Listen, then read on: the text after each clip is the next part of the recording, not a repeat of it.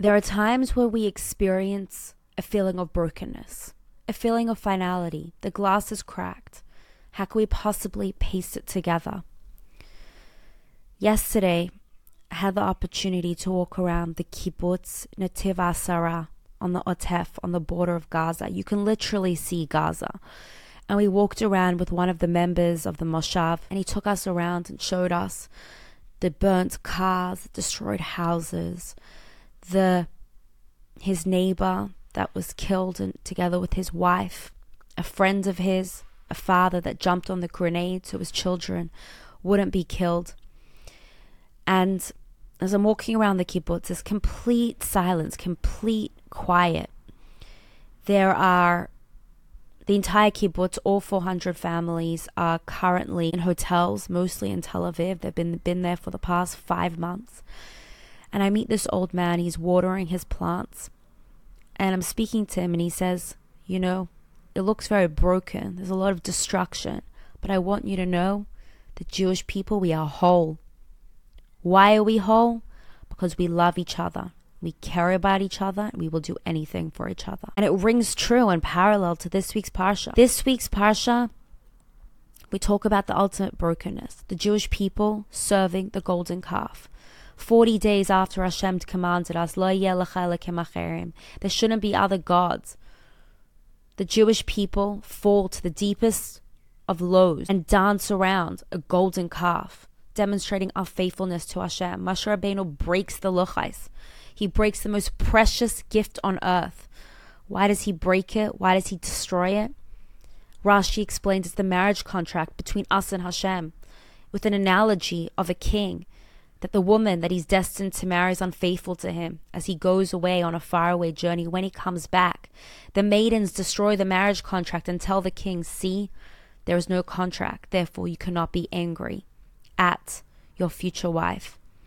So too Moshe Rabbeinu destroys the marriage contract. And the Jewish people are experiencing the deepest of lows, to the point that Hashem wants to destroy the Jewish people. And Moshe has to defend the Jewish people and say, if you destroy the Jewish people, you have to destroy me and remove me from your Torah as well.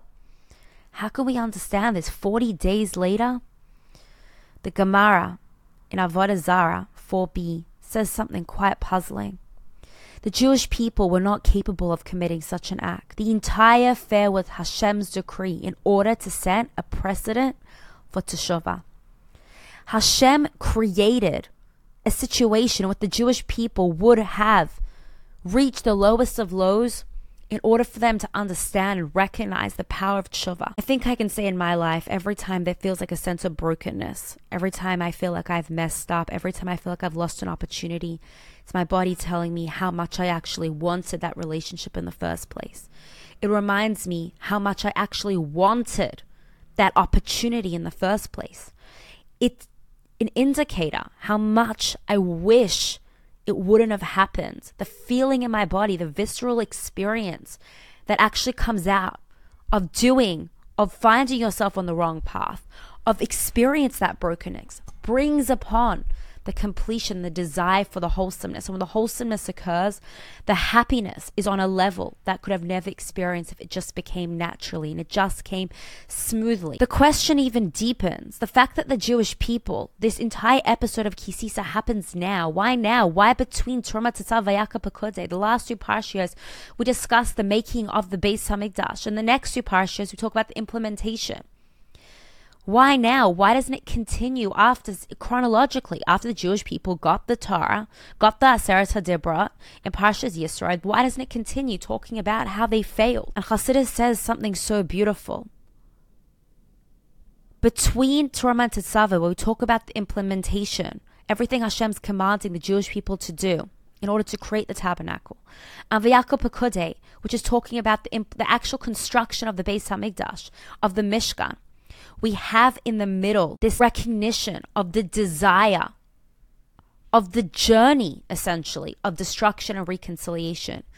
Why now? Because between the perfect vision of Teruma and Tetzaveh, between the perfect vision of your desire to implement something, you have to recognize that sometimes when you have a desire for perfection to occur, when you have created a perfect plan for how you think things are going to be. Sometimes there's going to be destruction. Sometimes you're going to fall. Sometimes it's going to be brokenness. And before you even start the construction process, but even before you even begin to build the beautiful building that you want to create, we all know how many problems you can run in when you're trying to create a building. If you don't recognize and you don't learn the lesson that sometimes a destruction creates a more beautiful and connectedness and wholesomeness on the other side, then you'll never be able to actually withstand the construction. And so, the story of the Jewish people, the story of an individual is so much highlighted in Parshas Ki Sisa. The name Ki Sisa is about raising up. Hashem raises us through counting us. It's like the entire Parsha seemingly is about the Jewish people down in the dumps. But yet, it opens up, before even talking to us about the Jewish people failing so deeply, it says, Ki Sisa, the Jewish people will be raised up. And why did they raise up? What is it talking about? It's talking about bringing the half the shekel. It's idiomatic to raise them, to count them. Why did they bring the half the shekel? L'chaper es nafshesechem, l'zikaron lifnei Hashem, l'chaper es nafshesechem, as a remembrance for the children of Israel before Hashem, to atone for your souls. Before we even talk about any sense of implementation, the Torah brings Parshas Ki Sisa right in the middle to remind us that the only way to Ki Sisa up, to achieve wholesomeness, to actually recognize what I really want in my life, what do I really want to see in the future, there's going to be a brokenness that reminded the Jewish people how much they actually wanted a connection to Hashem. And so too, the past 5 months has shown us that pre-7th of October, there was division. We couldn't get along with each other. There was a lot of brokenness. And through our destruction, there has become a unity that there's never been before. B'yachad Natseach, we recognize that only through working together can there be some sort of victory, some sort of forwardness. And so too in our personal lives. When things break, don't get down. Realize it's not a finality. It's just a precursor to achieve beautiful, complete wholesomeness. Wishing you a beautiful Shabbos.